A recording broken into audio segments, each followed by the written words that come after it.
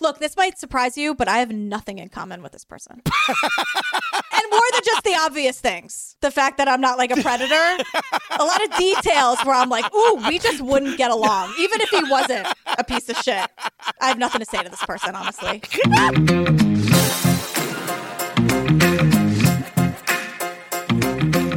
Hi, Jillian Benzavali. Hey, Patrick Hines. Oh my God, you guys. If you're looking for more shenanigans, join us on the Patreon, girl. Over 300 full ad-free bonus apps. Wait, we're into the Chippendales now. Yeah, we're at the strip club. We're at Chippendales. Yeah. You said 300 bonus episodes. At least 200 of them were Relentless and Making a Murderer. We also did The Jinx, Lula Rich. I love the people who in the Facebook group were like, I joined the Patreon just because I was seeing how much Relentless was such a shit show, and I just had to. You guys, if you want to become enraged about how a quote documentary filmmaker pursues a missing person, get into the Patreon and listen to our coverage of Relentless. And also, it's almost the confusion is more than the rage. Yeah. It's like rage fusion. It was a weird thing where I didn't know what to feel or think. If you want to know more, I mean, that's where it is. If you want to see a quote documentary filmmaker grab a shovel and go into the woods to dig up a body, get into the Patreon. The shade of it all. The way you quote documentary. Oh, I see you, girl, with that quote. Her name is Fontana, and in episode 1, I was bi for Fontana, and then by episode 2, I was like, bye, Fontana. That was amazing. Let me tell you, you and I are both bi for Maggie. I know. Oh, God. We are so bi for Maggie. You guys, don't forget, we're playing Broadway April 11th. If you are looking to sell your tickets, please go to the Facebook group, find the pinned post, and get in. There's hundreds of people looking for tickets. We are going to do a standby line day of. All I know is that every seat in that house better be fucking sat in. Join our Facebook group. Join us on the Instagram. I don't know. What else should we tell the people today? I don't know. Just buckle up, pull over, whatever. Grab your water, your tea, your VOD, whatever you need to get through this shit show. Here we go. All right, girl, tell the people what we're talking about today. All right, we're talking about The Butcher Baker, Mind of a Monster on ID. On the surface, Robert C. Hansen led a normal life. We spent 2 days with this guy, looking right across from him like I am from you across the table. He ran a bakery downtown, a family man who liked to fly, liked to hunt. Getting him to talk about what he'd been doing. But Robert Hansen had a darker side. I said, my God, Bob, what if it goes wrong again? State troopers have said that up to 12 women could be victims. I need help. Bodies were dumped in shallow graves. God, I want to help today much more. I found myself back uptown looking again. Damn, it's just like a moth drawn for light. It scared me. Immediately, we have a warning about graphic content and real crime scene photos, and just they're giving us trigger warnings right at the top here. And boy, they are not kidding. Nary a blurred fucking crime scene photo in this entire thing. Blur, it's so easy to do. The blurring, that's the thing. It's the easiest thing to do. You can be a little messy with it, color outside the lines, as they say. I don't know why they don't do it. Wait, can I just say one quick thing talking about blurring? Sure. This week, I was watching a YouTube video of a chiropractor appointment where this hot guy was rubbing down this other hot guy, but showing you how to alleviate back pain. And the guy being rubbed down was in his underpants, and they were blurring his crotch, but you could see the crotch right through the blur. See, this is what I'm saying. I don't. The people who want to blur, you don't have to. The people who should blur, they're not doing it. I don't. I'm confused about the blurring. The blur job? You're confused about the blur job. Wait, didn't we say that earlier? Yes. What's that from? I don't remember. That was from another episode where it's they're doing a terrible blur job. It's really not hard to give a good blur job, you guys. Regardless, we have recordings of this piece of shit. When you told me that you had these audio tapes, I was shocked. Because there was a deal made by representatives of the state of Alaska that these things would be kept private. And look, if you're like me and you're just dying to get into a fucking true crime documentary made on television, all you gotta do is get some tapes. If you can find some tapes of some serial killer talking about some shit, you're getting a documentary made. That's all you need. Yeah, it helps. Yeah, it really helps. And then I said, oh God, the murderer's a fucking baker. He ran a bakery. Is this gonna be some Sweeney Todd shit? These are probably the worst pies in London. I really thought we were going to be dealing with him like baking the people into the pies. Like unclear cannibalism, like when people don't know that they're eating. That's not a phrase. Is that a thing? Well, that's Sweeney Todd. They didn't know what they were eating in the pies. Oh, God. Anyway, his name is Robert Hansen, this guy, this piece of shit. Yes, and he owns a bakery, which honestly sounds like a great job. You know what I mean? If you could do it, baking's hard. It's all in the timing, right? And the measurements. You can't really improvise with baking. You give me a pot of spaghetti, I'm like, oh, as much garlic as pot. You can really play fast and loose with the numbers and the measurements. Not with baking. No, It's science. It really is. So we're at, it's Knik River. It's 40 miles north of Anchorage, Alaska. I definitely wrote it as the Kink River. I was like, the Kink River? That's what my eyes saw first. I was like, how unfortunate this is. We meet someone named Marshall, and his lower third is friend of the murderer. And then I said, I'm assuming the former is implied, because if not, this isn't going to be fun for any of us. I met Bob in 1978 through the church. Darla, his wife, approached us about coming to dinner and getting acquainted with Bob. She had indicated to me that he didn't have any friends, and would I be willing to consider being his friend? Yeah, so he calls him Bob. His name is Robert, like Bob. And Bob loved flying and hunting. We're not getting along. So I understand the hunting for necessity, but like this guy has like a plane in Alaska, and he goes, like, he invades the space of the animals who live far away from the people and then kills the animals. But this guy's like going into the middle of nowhere for like trophy kills, right? Which, not cool. So this Marshall guy is like... My friend said, Marshall, you and I enjoy hunting because we enjoy the outdoors, we enjoy the stock, we enjoy the animals, whether we're shooting on them or not. He said, I don't think Bob is like that. I think he enjoys the kill. And I just want to slow down on this for a second, because Marshall tells us that he met Robert through church, and it was really through Robert's wife, Darla, who begged him to be friends with her husband, the killer, because he has no fucking friends. She's like, I cannot get this guy out of my fucking house on a Friday night. Please come play with my husband. I need some alone time. Now, normally, this would break my heart, right? Like, will you be my friend? No one's my friend. I know. But just don't feel bad for this guy. No spoilers, but hang tight. It's called Butcher Baker. He's the baker. Yeah, we don't want him to have any friends. At the very least, I want him to be friendless. I want a lot more to happen to him, but at the very least, lonely. And also, Marshall says at one point Bob invited him to go on his plane. And I just said, why would anybody do that unless your friend is a fucking pilot for Delta? Why are you getting in their own personal fucking plane? My heart's like, oh my God. My hands are shaking on like a small rinky-dink plane with this guy. Yeah. But apparently, it's not that unusual to have a plane in Anchorage, Alaska, especially if you're a hunter. I get it, but like, don't you have to take 800 hours of flight school? Are you telling me Bob did that? I feel like Bob doesn't know what he's doing up there. I feel like he totally did. Yeah. Because he is on a mission, and I hate him. That's true. Marshall describes their like trips out to the outback to go hunting. They're like, you could be out there an entire day and not see another human. And I went, what is the appeal of this? Fun. Not a gay bar in sight out there in the Alaskan outback. Like, what? What? Oh, maybe we should make a gay bar called the Alaskan Outback. Okay. See, now you're onto something. And it's got to be like cozy. It has to feel like a lodge, right? Yes. So it's September 12th, 1982. We meet a guy named John Daly from the Anchorage Police Department. And he says, of course, he and his friend were going out moose hunting on the Knik River. Those poor fucking moose. What did they do to you? I mean, they just stood there majestic as fuck. I mean, they look a little silly. They have like kind of cartoony faces with the big antlers, but they're fucking cool. So he's there. They find some clothes and then a body, and it's a woman because, of course. We got the state troopers out here. The odor of decomposition came out more and more as they started uncovering her. And you could see that it was a white female. There was something around the head. They find this dead body. There's bandage tape wrapped around her entire head, including her eyes. It's horrible. And you guys, like, they're showing us this crime scene photo of this body that they dug up. Like, they're not blurring this out. And I'm saying, like, it's horrible to look at, but, like, for the sake of the family, could you have a little respect? I know that if they were here, they'd say, well, we want to show you how terrible he is. And it's like, you can use your words. Again, a well-placed blur goes a long way where I can understand how terrible this guy is, and I also won't have nightmares. Do you see? You know that we're fans of the well-placed blur blur job, you guys. You know that we are. It's all we ask.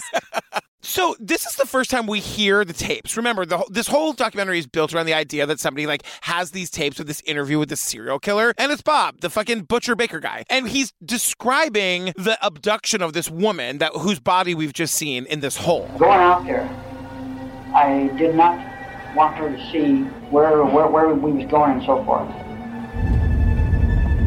I guess maybe it made me feel masculine or powerful or in control of my life. The thing that just was so bananas, he says the words, abducting this woman made me feel powerful and masculine or in control of my life. To which I said, what are we doing to men that they feel so out of control of their fucking lives that they have to fucking kill people? Let me tell you, they're doing it to their fucking selves. Unbelievable. Yeah, I hope that you understand that was like a tongue-in-cheek, men, get your shit together. This mediocre white dude, what are you so mad about? Anything you're so mad about, you have control over. I have the Italian hands now. And just shut up. And when I say mediocre is a compliment to this piece of shit. He is a dweeb through and through. He's a herb? Would you describe him as a herb? Lots of throwbacks in this ep already. I'm liking it. I taught Patrick what a herb was in the last episode of The Vow that you can find on our Patreon feed. Mark Vicente is a herb. Yes. So back at the crime scene, they're digging up the body. They find a shell casing. They tell us she had one gunshot wound to the heart. So now we meet Susan. No last name. She is a former dancer, and Susan is here to tell us one hell of a story. I was barely 18 when I first came to Anchorage. Very young, ignorant. I was a dancer for a club called Good Times. Susan, who is a former dancer, looks like she was born to be a librarian. You know what I mean? She looks like a Tipton if ever I've seen a human being. So Susan came to Anchorage when she was 18 years old. She says, I was young and ignorant. She then danced at a bar called Good Times, and she had a roommate named Sherry. And Sherry was great, lovely, soft-spoken, blonde. They shared outfits, and they were a support system for each other. So put a pin in Susan. She's amazing. But we meet this guy, Leland. He's an author. He actually wrote the book that this documentary is based on. And he gives us background of Anchorage, which Anchorage apparently was a boomtown. A lot of people came up to Alaska to take advantage of the quick money from the oil expansion. But with any boomtown where there's money and there's men, the women will follow.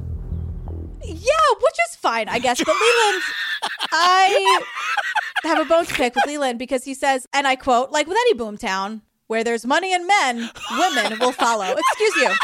Leland. What are you trying to say with that? Totally, what are you implying? So he's saying that the area of downtown called 4th Avenue was the red light district. I'm putting that in quotes. No, it's actually the red light district. What does red light district mean? I don't get it. It means where the sex workers are. Yeah. And the sex shops and the sex stuff and where you can get sex stuff. Where you can get a good blur job. I mean, if everyone consents and they're over 18 and they're all human adults. But they say there was a lot of topless dancing and massage parlors. I can't say that word. Wait a second. Yes. I paused and wrote down the names of some of these establishments. Oh, please. So Wild Cherry, fine. Great. The Good Times Club, Susan and Sherry worked there. The Kit Kat Club, a little derivative, but it's okay. The Alaska Bush Company? Oh no.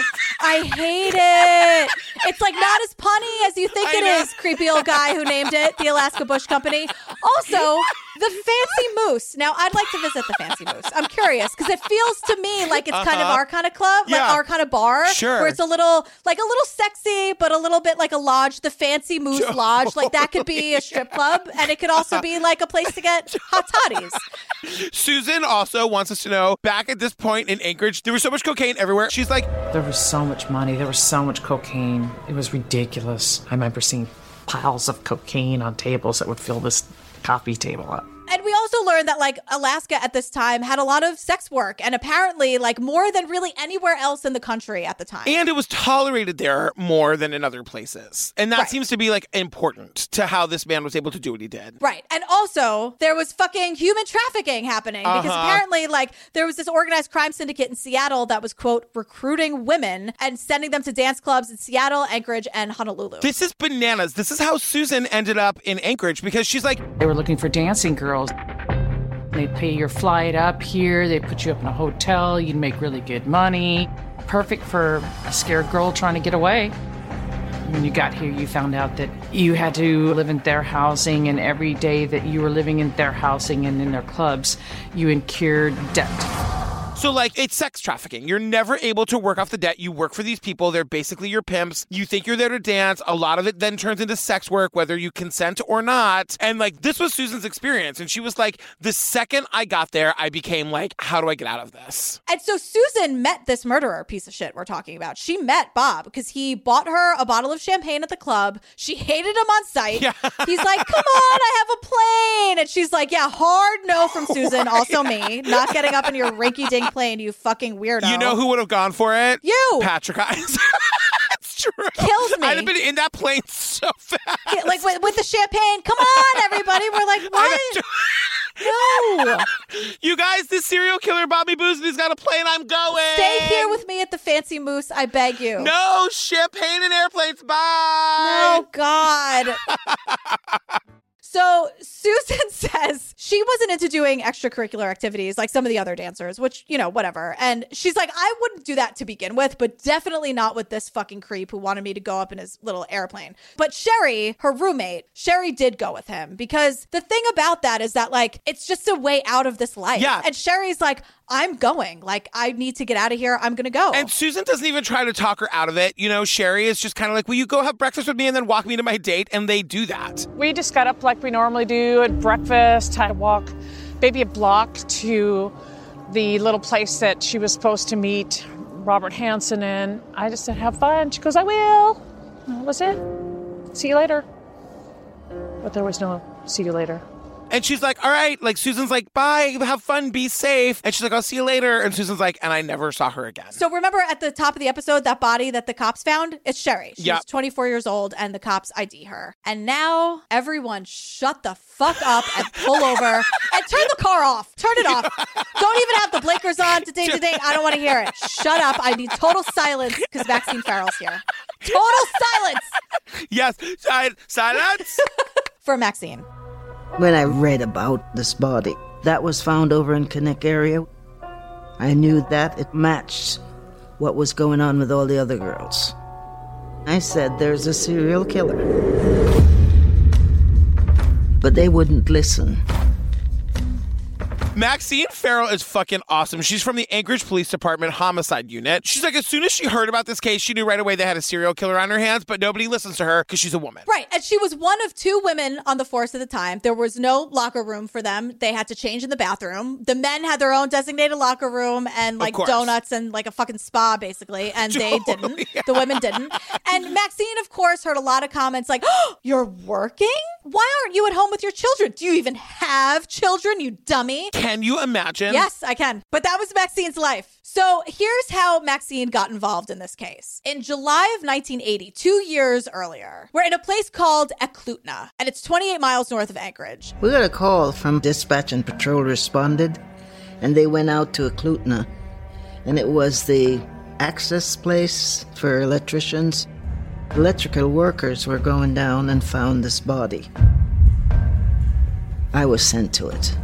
And these electrical workers find a skeleton, these human remains. And she knows immediately that the victim is a sex worker. She's like, I could tell by the clothes and the jewelry. And she just knew, like, Maxine is very good at this, but she also has hunches. And her hunches, and she listens to her gut. She's like, I know that this is what's going on. And there's no ID, right? And no missing persons report. And Maxine, because there's not a lot of information, she, back in 1980, can reconstruct a face based on what she thought the person look like. Which is pretty amazing and also terrifying. Those like facial reconstructions are fucking terrifying. We gotta, it's 2022. We gotta do better. In 1980, I understand. But now, today, can we upgrade? You know, Maxine is just saying, I wondered who could have done this to this woman because it didn't seem like your typical crime. Like, she's connecting the dots. Like, there's more here than like a random murder. Right. And then soon after that, they call her Eklutna Annie because she was never identified.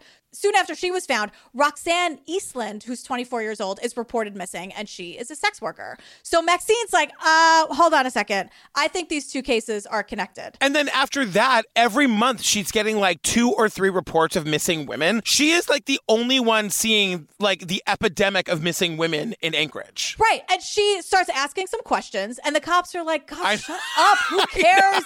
They're sex workers. They disappear all the time. And she's like, no. These women are disappearing in our backyard. There's something more here. And also, I don't care if they're sex workers or not. They're human beings and they're going missing and they're murdered. So what the fuck? So she's just like, I'm going to start investigating. Whatever. And she's amazing because she's like, I went and got the police reports. She learned all about the jewelry that each of these women wore. And she just says straight to the camera. I was a psychology major, so I knew that a lot of these serial killers kept souvenirs.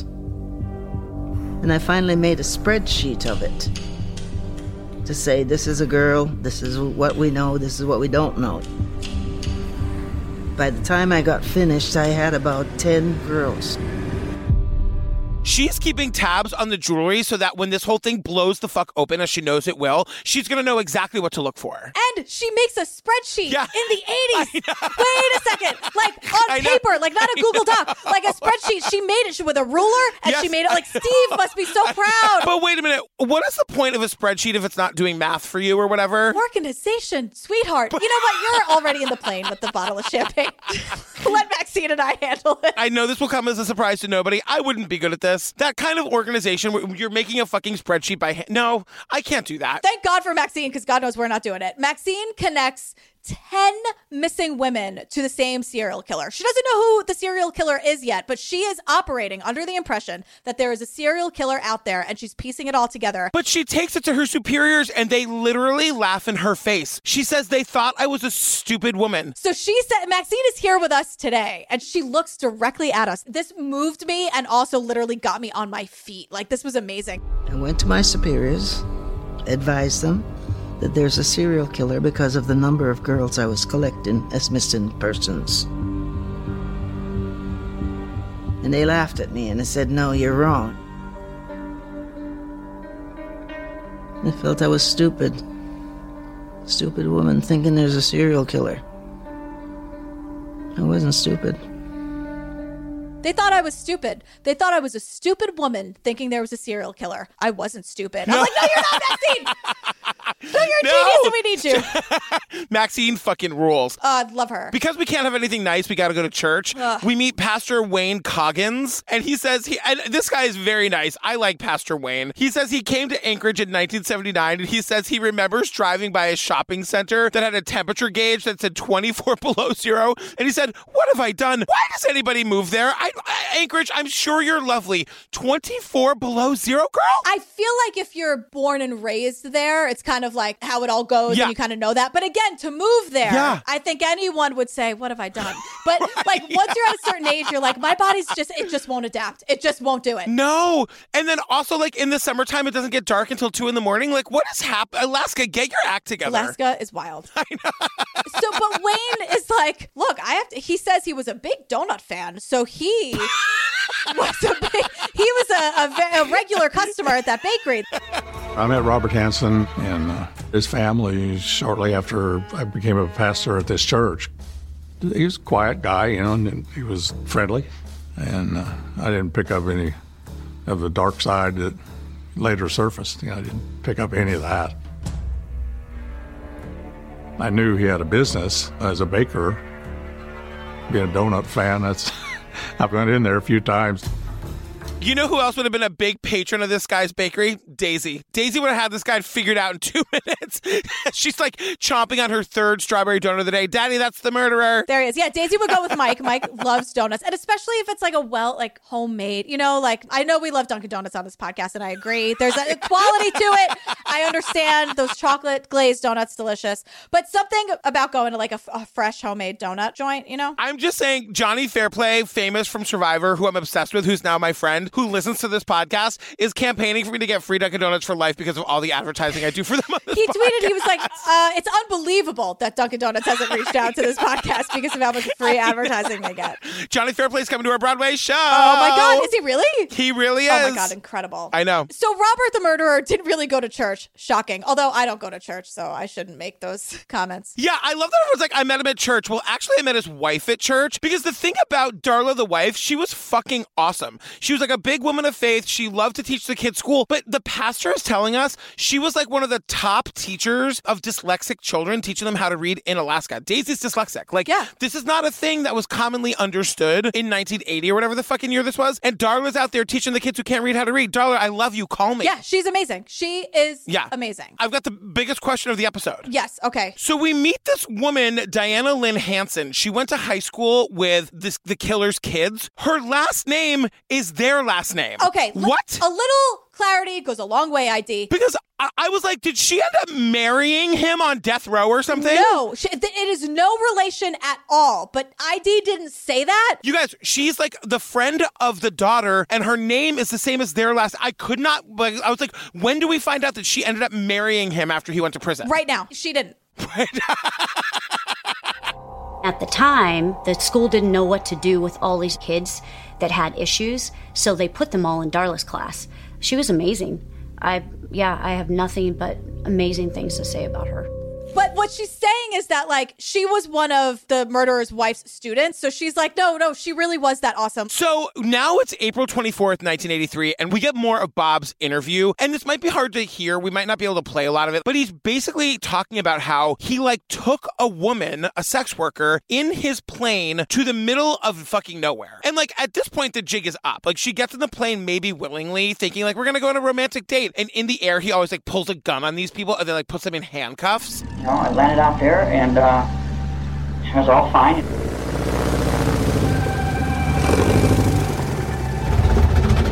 The spot that you land out there, it's all gravel.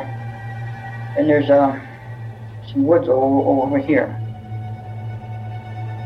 And then they have a meat shack out here. And he gets her out of the plane and drags her into what he calls the meat shack. Yeah, it's like his torture shed that he has in the middle of the wilderness where, like, nightmares become a reality. But he also says, like, it was such a big open space in the middle of nowhere. And again, it's not unusual for people to have planes in Alaska. So these planes would fly over. And he's describing, again, this audio is his confession. So, like, he's just casually telling these coppers, like, oh God, they're going to find my meat shack. He was like, I considered on more than one occasion shooting these planes down to avoid getting caught. And then he says when the plane flies over and doesn't land, and he doesn't have to kill this guy, he goes back into the meat shack and he's like, on second thought, I probably shouldn't have told this broad that I called it the meat shack. There's a fucking meat hook that this woman thinks she's about to be mounted onto. And you're in the middle of nowhere. You're in the middle of the Alaskan outback. Oh my God. And it's like what an asshole. Like, on second thought, maybe I shouldn't have said meat shack. No, on second thought, you shouldn't have done any of this, you piece of shit. So September 28th, 1983, it's a year after Sherry Morrow was found. She was the first one at the top of the episode. They find another body. It's a mile downstream. Also, 2 hunters out moose hunting. Stop doing that. Yeah, but now the cops are like, wait a second. Our super smart male brains, there's got to be a serial killer. And I'm like, Maxine has been screaming about that for 3 years. You're laughing at her, making her change in the bathroom while you guys have your fucking cigar club and the station. And Maxine is like, what the fuck? I know. And she says Maxine now is like, well, that's when everything started to fucking change and go in the right direction. Because Glenn is here. Glenn is an Alaska State Trooper. He's involved now for the very first time. And Glenn, God bless him, for whatever reason, is actually listening to Maxine. Thank God. Yeah, and he wants to start a task force because they're saying there could be up to 12 bodies out there of these missing women that are unaccounted for, and he wants Maxine on his team. Because he's smart. He's a decent, smart guy. Maxine's been doing this work for 3 years. She has spreadsheets with a pencil and paper on a piece of loose leaf and a ruler. Glenn's probably like, I want her. First pick on my team. I want her. The state troopers asked our chief investigator to let me go, but I was forbidden to work with them. I was angry. I was really angry. Maxine's fucking bosses won't let her work with the state troopers. Unbelievable. And this is where we learn, like, we don't learn it here, we learn it down the road. There's all this jurisdictional fucking dick slapping between the state troopers and the local cops. Jurisdictional dick slapping. Fuck yeah. That's like the most concise way. I've been screaming about jurisdiction bullshit for like 1,000 episodes, and you just put it in this way where it's like, nope, that's it. That's it. Holy shit, you nailed it. Thanks, girl. The state troopers, like, they're responsible for the entire state, and the Anchorage cops are only responsible for Anchorage, and Maxine is one of the cops, and the cops don't want to give her up even though they're not using her on the case. Like, the whole thing when it comes down to, like, they all want to solve it for their own glory. They don't want to work together and just, like, solve it for the victims. You know what I mean? 100%. And it's like Maxine being so valuable worked against her in this moment. Exactly. Because they knew that she was going to do the fucking right thing and good work. Like, God damn it. But meanwhile, let's go to the Sunday Singles in the newspaper. The Sunday Singles was a dating service in the Anchorage Daily News. And that's how I met him, Bob Hansen. Can you explain to the children what newspapers are? Newspapers, okay. They still have them now at your local bodega or gas station. But so, you know how Twitter has like a certain amount of characters you can use? It's the same thing in the singles. You only had a very limited space to write out like everything you wanted in a person. So we're here with Karen O'Leary, and she dated Robert Hansen, our murderer and piece of shit. They met through the Sunday Singles. And the thing to keep in mind here is that he's already married, so bear that in mind. Right. So he says, quote, he's an adventurous male looking for a lady willing to put on jeans. Join me in finding what's around the next bend. Now, just for Karen's sake, I want the context of it, that she wasn't like, jeans, you say, and like ran to meet this guy. There was more about like, let's go on like fun adventures and be spontaneous and like experience life the way it's meant to be lived in jeans. And also, Karen is very grateful to be alive. She knows what she narrowly escaped. He asked me if I wanted to go for an airplane ride. And I said, okay. Well, thank God the wind was too windy, so he took me to his house. She says, like, he picked her up. They went to a bar. She said he was nice and, you know, they're having a drink. He invites her back to his home where he lives with his wife and children. And I guess he just knows they're not going to be there or whatever. And so, like, they go down to his fucking murder basement where he's got, like, taxidermied heads of animals all over the wall. I understand that this is the thing that people have. To me, it's a murder basement. Yeah, and everyone calls it a man cave. And I'm like, can we not? This guy's a murderer. He's like trying to murder Karen right now. Don't say man cave. It's a hell house or whatever. It's a fucking hell house. That's exactly what it is. So they're down in the basement and they're like smooching, they're necking. Oh my God. And he asks her if she wants to make love on the bearskin rug. And she politely declines with kind of a chuckle. Rate check. Just anything to get out of there.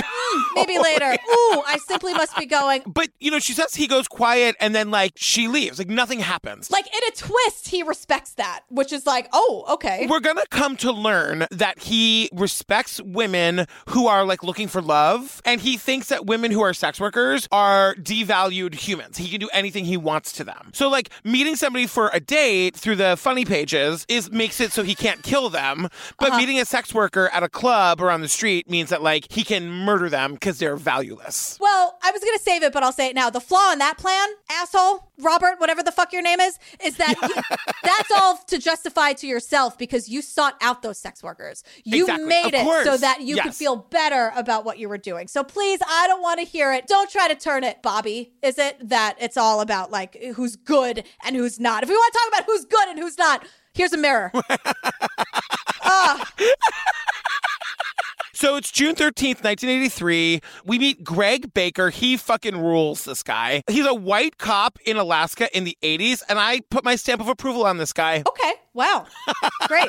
Because he believes Maxine. We'll get to that in a minute. Oh, yes. He's on patrol with another officer, Wayne Vance, and Wayne Vance is here. Hi, Wayne. And they're saying it's 3 or 4 in the morning, and like they get this insane call. This is bananas. We got the call from dispatch that a white female was running down Fifth Avenue naked and handcuffed. And we learned that like some good Samaritan in a truck picked her up, but then went and dropped her off at a hotel, still naked and in handcuffs, and then skedaddled on to work. I was going to say, what kind of hurry is this guy in? I know.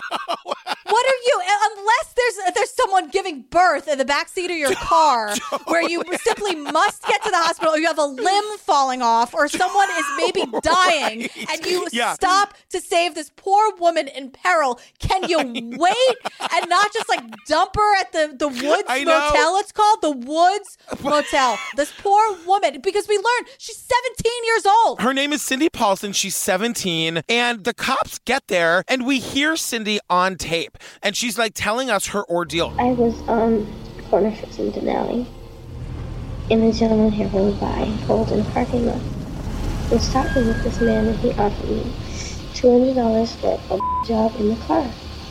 And I said, fine, no problem. A man picked her up, offered her $200 for like sex work in his car. So she says yes, gets in the car. He pulls a fucking gun on her and then handcuffs her. And he tells her if she yells for help or tries to get out, he's going to shoot her. He takes her again back to his home where he lives with his fucking wife and children, takes her down to his murder room. They again call it a man cave. Stop doing that. Stop doing it. And he like for 5 hours tortures and rapes this woman in the basement of his home. And she says the entire time it's happening, she's plotting a way to get away, because she says, this was not my time to die. This is not how I go. And she's like thinking of how to get out of here. So Robert's plan, we learn, is to take Cindy to his torture cabin in the woods. He's like, hey, we'll spend the weekend. It'll be great. Then we'll come back. And she's like, nothing about you is great. Cindy is 17 years old and she knows enough. She goes, if I go to that cabin, I'm never coming back. And she knows it. And she's fucking handcuffed. Like, what is she going to do? So they get in his car. They get to the airport. And he says to her, I got to go put a special seat in the plane so I can tie you up. I'll be right back. Get to the airport. And then he said he had to put his seat in so he could tie me up in the plane. I knew I wasn't going to live.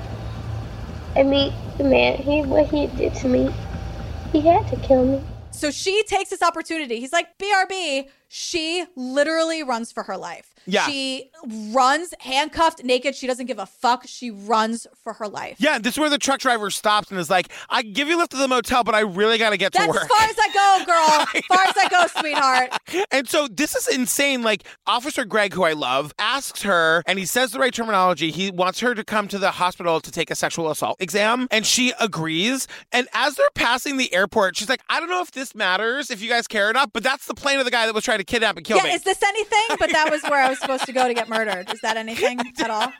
Cindy, fucking hero. So they call the airport and they're like, that plane with that like tail number, who does that belong to? They're like, his name is Bob Hansen. Here's his address. There they go. Off they go to his house. He's like, hey, fellas, what's up? Some coffee? What do you want? Hot toddy? What's up? Super calm, super cooperative. He's like, you want to see my man cave? There's a bearskin rug down there and some handcuffs if you're interested. What's going on? Happy to chat. He's like, sure, I'll go down to the station. And Detective Greg says, like, the best part about it was as soon as he started talking, I knew he was lying. I believed Cindy. I was sure he was involved. Because of that, I was sure he was lying to me. I've learned early in my years in law enforcement that if somebody will lie to you, that's the best thing in the world. One, they can't remember the lies. And two, lies are easy to prove, false. Cool, calm, and collected Greg. I love this guy. Right. And so the cops search his house, to which I'm like, I guess him being the owner of that plane is as good as a warrant, because they're just like, they're like knocking over the, they're just searching everything. So they go down to the rec room, the torture chamber, the man cave, whatever you want to call it. And there are like tons of hunting trophies. But more importantly, it's exactly how Cindy Paulson described it. So they know that she was there. She, of course, is telling the truth. And they didn't find any physical evidence, but they knew that this is where Cindy was. But they found a hidden pistol, which is interesting to them. Yeah, and Officer Greg is like, I fucking believed Cindy. And I was like, what are the next steps? How do we get this guy? And then he says, but the investigator, who I guess outranks him, believes Robert. And he says she's just a sex worker. She probably upped her price afterwards and he refused to pay. And this is just a squabble between a sex worker and a John. Like, I don't understand why men do this. Like, what's it to you? Do your job. Like, just investigate it for 5 seconds. And what's not being said here is that what he's really saying is, I'm not going to waste like town resources on a sex worker. Like, we don't care about someone like that. her. Right. Yeah. Who cares? So it's 3 weeks later. Officer Greg says he hasn't heard anything on that investigation in 3 weeks. I noticed the last report was a disposition of suspended. In other words, there was no more investigation going on about that case at all. And that bothered me, because, damn it. He knows the investigation was paused, that nobody cares, and he goes, damn it. Yeah, he's like, the official term is like suspended. And like Greg is super pissed. So Greg starts doing what Maxine did, independent of Maxine, like not knowing that Maxine had the spreadsheet with the ruler and the pen and the pencil and whatever. Right. But he basically does the same thing because he believes Cindy and he knows that there's something here. So he does a deep dive on Robert Hansen. Yeah, so we go back 12 years and this is what he finds. We meet a guy named Ron Rice from the Anchorage Police Department. Ron Rice goes, my first encounter with Robert Chris Hansen was probably the first arrest he had in Alaska. That was when he tried to abduct a female in late 1971. The first time I met Bob, let's see, it must have been, it was that time he tried to abduct that woman. What was it, 71? And the thing about this was that this woman that he abducts is not a sex worker. She works in real estate. And on his own confession tape, he says, the first time I seen her was downtown. I had, an attraction to her. I wanted to talk to her. I got in my car and I followed her home.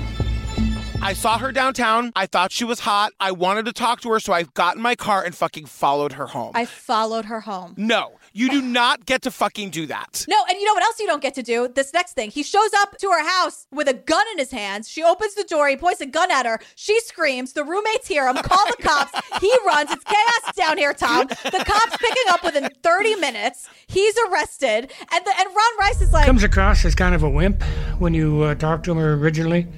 He denies everything, but his head is down like that. He's not really looking at you, and he's just an innocent person. He doesn't seem like the type. And I'm like, we have to stop with the he doesn't seem like the type, number one. We got to stop. But when this guy's been arrested for, kidnapping a woman at gunpoint, why is he on the street to do all these murders all these years later? Why wasn't this stopped back then? Right. Well, we'll get into it. But one thing about Ron Rice, he sounds exactly like Philip Baker Hall. Close your eyes and listen to him. He's from that guy. He was like the host of the kids' game show in Magnolia. He was in Boogie Nights, Zodiac, like Seinfeld, Curb, so many things. But if you close your eyes, it's Philip Baker Hall telling the story. That's so funny. I love that your go-to IMDb reference for him was Magnolia. That's like one of my top 2 favorite movies. Amy Mann did the soundtrack. Come on. Oh, God. So he's out on bail, right? Like he's just out on bail waiting for a court date to be set for this horrible thing he did. Of course, because he's a white guy. They let him out on bail, out to terrorize the community. Patrick, it's just a woman. And nothing bad really happened. Just trauma for her to live with for the rest of her life. That's all. But this one cop was like... I got an impression that he was going to rape her. And that's when I decided to start that new book that we did with color photographs of possible sex offenders. And he was actually number 1 in that book. This cop just does this. He just decides to make a photo book about the sex criminals. So while this piece of shit is out on bail, this woman, Patricia Roberts, is abducted at gunpoint, and she's taken 160 miles from Anchorage. Ugh. He sexually assaults her. Robert in the audio is like, I was more scared than she was. Fuck off. And so now he's escalating because this is what they do. So Patricia Roberts was his first sexual assault victim, but she lives. And the cops bring her in. They have that guy's photo album, that photo book of all the creepy guys, and they show it to her, and she's like, oh, Robert Hansen, that's him. 2 seconds flat, she IDs him. That's it. So he's arrested, and he, of course, is like, no, she's just a sex worker. This was just like a sex work transaction gone wrong. They make a deal with this fucking piece of shit where they're like, we're going to get you on the gunpoint for the first lady, and we're going to drop all the charges about the kidnapping and the rape of that other lady. Yeah. And he's like, great, bada bing, bada boom. He gets 3 years in prison, and that's it. And see, this was a lesson to him because now he learns how to pick his victims. I think he learned from those early cases. And the thing he learned is choose your victim so that you will maximize the likelihood that the case won't even be handled. You won't even have to deal with it. No one will believe it. And that moment was a catalyst for everything to come next. And so many lives could have been saved if that didn't happen. So now we're back with Greg Baker. He's the cop who believes women. Thank God. Yeah. 1 in a million. In 1983, give this guy an award. What's up, Greg Baker? And independently, because he doesn't know who Maxine is, he's doing exactly what Maxine did. He's doing all this research, and he turns it over to the troopers, and they listen to him because he's a man, basically. He literally handed over exactly the kind of work that Maxine did. But then they're like, now, wait a second. Now, Now, hold on. But the thing we learn is that Greg is he's an Anchorage state cop. So he like turning it over to the troopers, he could have gotten in trouble, but he doesn't care. He's like the one cop that like wants to fucking get the guy, as we always say. They're like, oh my God, Greg Baker, thank God you're here. Yeah. We had nobody else around giving us this kind of information. Thank God. That really turned it for Flothi. That was for him the missing piece of the puzzle. This is it. This is our guy. And they say the troopers had already been looking at Hansen as like a troublemaker, but all of this information from Greg Baker is like what blows the thing wide open, basically. And it's what makes everyone realize, holy shit, he's a serial killer, and there are a lot of other women that he harmed in this. Yes. And now it's not just like a one-off, so to speak, but now they're like, holy, this guy's fucking prolific, and we got to get him. So now they know he's a serial killer. They're searching the house. Fuck it. They're searching the house. And they trick him. They trick him into coming down to the station. They're like, hey, do you want to come down and talk about the murders that we think you did? He's like, absolutely. Because he loves talking. He's a talker. They used it against him. Amazing. So he's at the station. They're doing their thing. Now, Maxine and everybody else. So finally, they're like, oh, Maxine, I know we were total assholes to you, but we really need you to help solve the case. Can I just say it breaks my heart because Maxine is at the house and she's the one who describes the kids. And made contact with Darla and 2 kids. The little boy was horrified. He was not crying, but he was just horrified. And the little girl, she was just standing there with tears streaming down her face. These poor fucking kids and the wife who like just wants to teach dyslexic kids how to read. You know what I mean? Yeah. So they're saying that like they're going through the house. They have a warrant. They can be there, but they're afraid that he's going to come back any minute and be disruptive or whatever. So they got to do this quickly and they're not finding anything. And so finally, like the only part of the house that hasn't been searched is the attic. I'm like, I don't know why you didn't start with the attic. Like that's where you start in a search like this. The basement and the attic, wherever there's any kind of like, what does he have, a crawl space? Like, let's go to the, you know what I mean? So they go up to the attic and like one of the detectives just like pulls back some insulation and finds rifles. And they instantly know that it's the same kind of rifle that would have killed the first 2 victims that we talked about here, the ones with the shell casings. Mm-hmm. And so right away they have something to tie him to the murders. So like that's a big moment. And the big thing they were looking for too, I mean, the weapon is gigantic, but they were looking for the trophy so that they can connect him to all of these other murders. It's the jewelry. And that's why Maxine's there. Yeah. And then also in the insulation, they find the jewelry. I could see bracelets and ankle bracelets and necklaces. What we wanted to find, we'd found. There was no doubt in our mind it was him.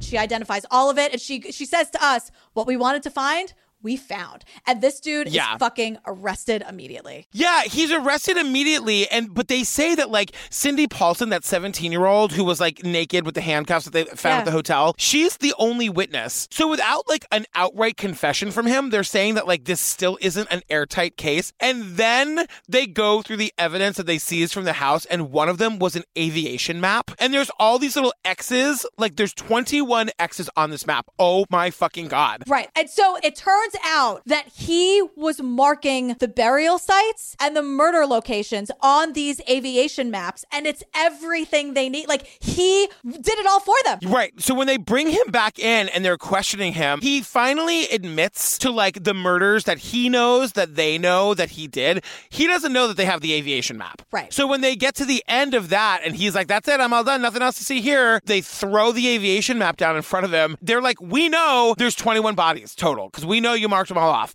And he just like spills the tea. He ends up admitting to 17 of the 21 murders. Because they say, if you keep talking and tell us everything, we'll only charge you with the crimes that we brought to the table. So everything else you tell us about from here on out, you won't be charged with. And for them, it was just like for the sake of closure for everyone else, right? They just wanted to know. So that was the deal. And he's like, all right. He confirms that he's a fucking evil monster, a total piece of shit. He gets 461 years plus life for the murders of Sherry Morrow, Paula Goulding, Eklutna Annie, who was never identified, Joanna Messina, plus the kidnapping and rape of Cindy Paulson. And the remaining 6 victims have never been found or identified. And it ends where it's like he's in prison forever and ever. 461 years plus life. Like, oh my God. I know that that's just like on paper, but it feels really amazing to say. And what's even more amazing, 2014, he died at 75. I feel nothing. I feel happy. Feels nice. He's dead. Fuck him. Oh my God. Wait, what is it called? It's called Butcher Baker, Mind of a Monster from ID. You guys, it's a really good one. There's a lot that we had to skip over because we just couldn't get it all in. Go watch this doc. It's really, really well done. Yeah, it's very good. Also, come see us on Broadway April 11th. We are sold out, but if you have tickets and you're not coming, please get in the Facebook group and find a home for them. I need every seat filled. Johnny Fairplate's going to be there. Some other fucking cool people are going to be there that we can't really talk about. Yeah. We are making a really, really great show for you. We're so proud of it. I can't wait. Yeah. Join us on the Patreon if you want to hear 6 episodes about this insane woman digging up bodies in the woods because she just can't help herself. The series is called Relentless from Discovery Plus. And is it ever? We also did Lula Rich and Heaven's Gate and The Vow and Don't F with Cats and Tiger King. We're over at Chippendales please join us at the strip club at Chippendales. We're having a grand old time. And if you want to hear me defend why I think I would have been a body under a driveway during the Gacy doc, go listen to it. I think I'd be there. I think I would definitely It pains me to say, but I think you would too. And I love you, and that's why it's hard for me to say. How am I still alive? How have I survived this long? I don't know how Gacy didn't get you, honestly. I don't, to this day. You want me to crawl all the way in? I'm going, gone, Gacy. Why don't I? You know what? I'll handcuff myself, sweetheart, and I'll just crawl myself into that crawl space.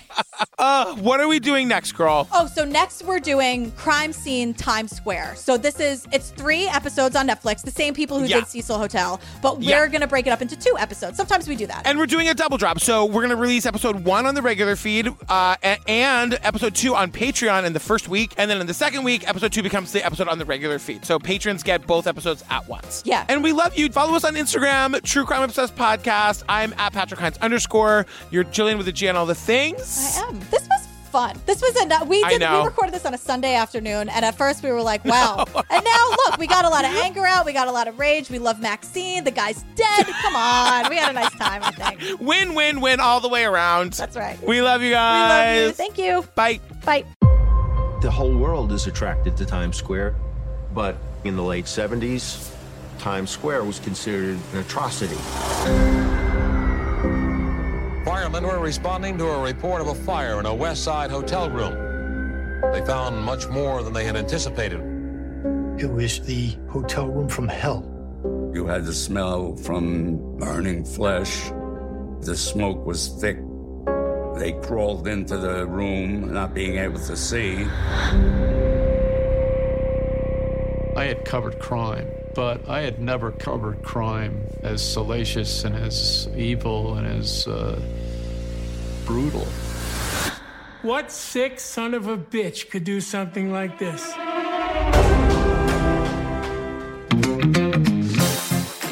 The demon bubber of Fleet Street. What's a girl got to do to get a well-placed blur job in this joint? Am I right? I always say, if that hottie Jeffrey Dahmer had hit on me at a bar, I'd be a head in a fridge. I'd be a head in a fridge. You always say. That's the thing you always say. Silence. For Maxine. Bring back my girls.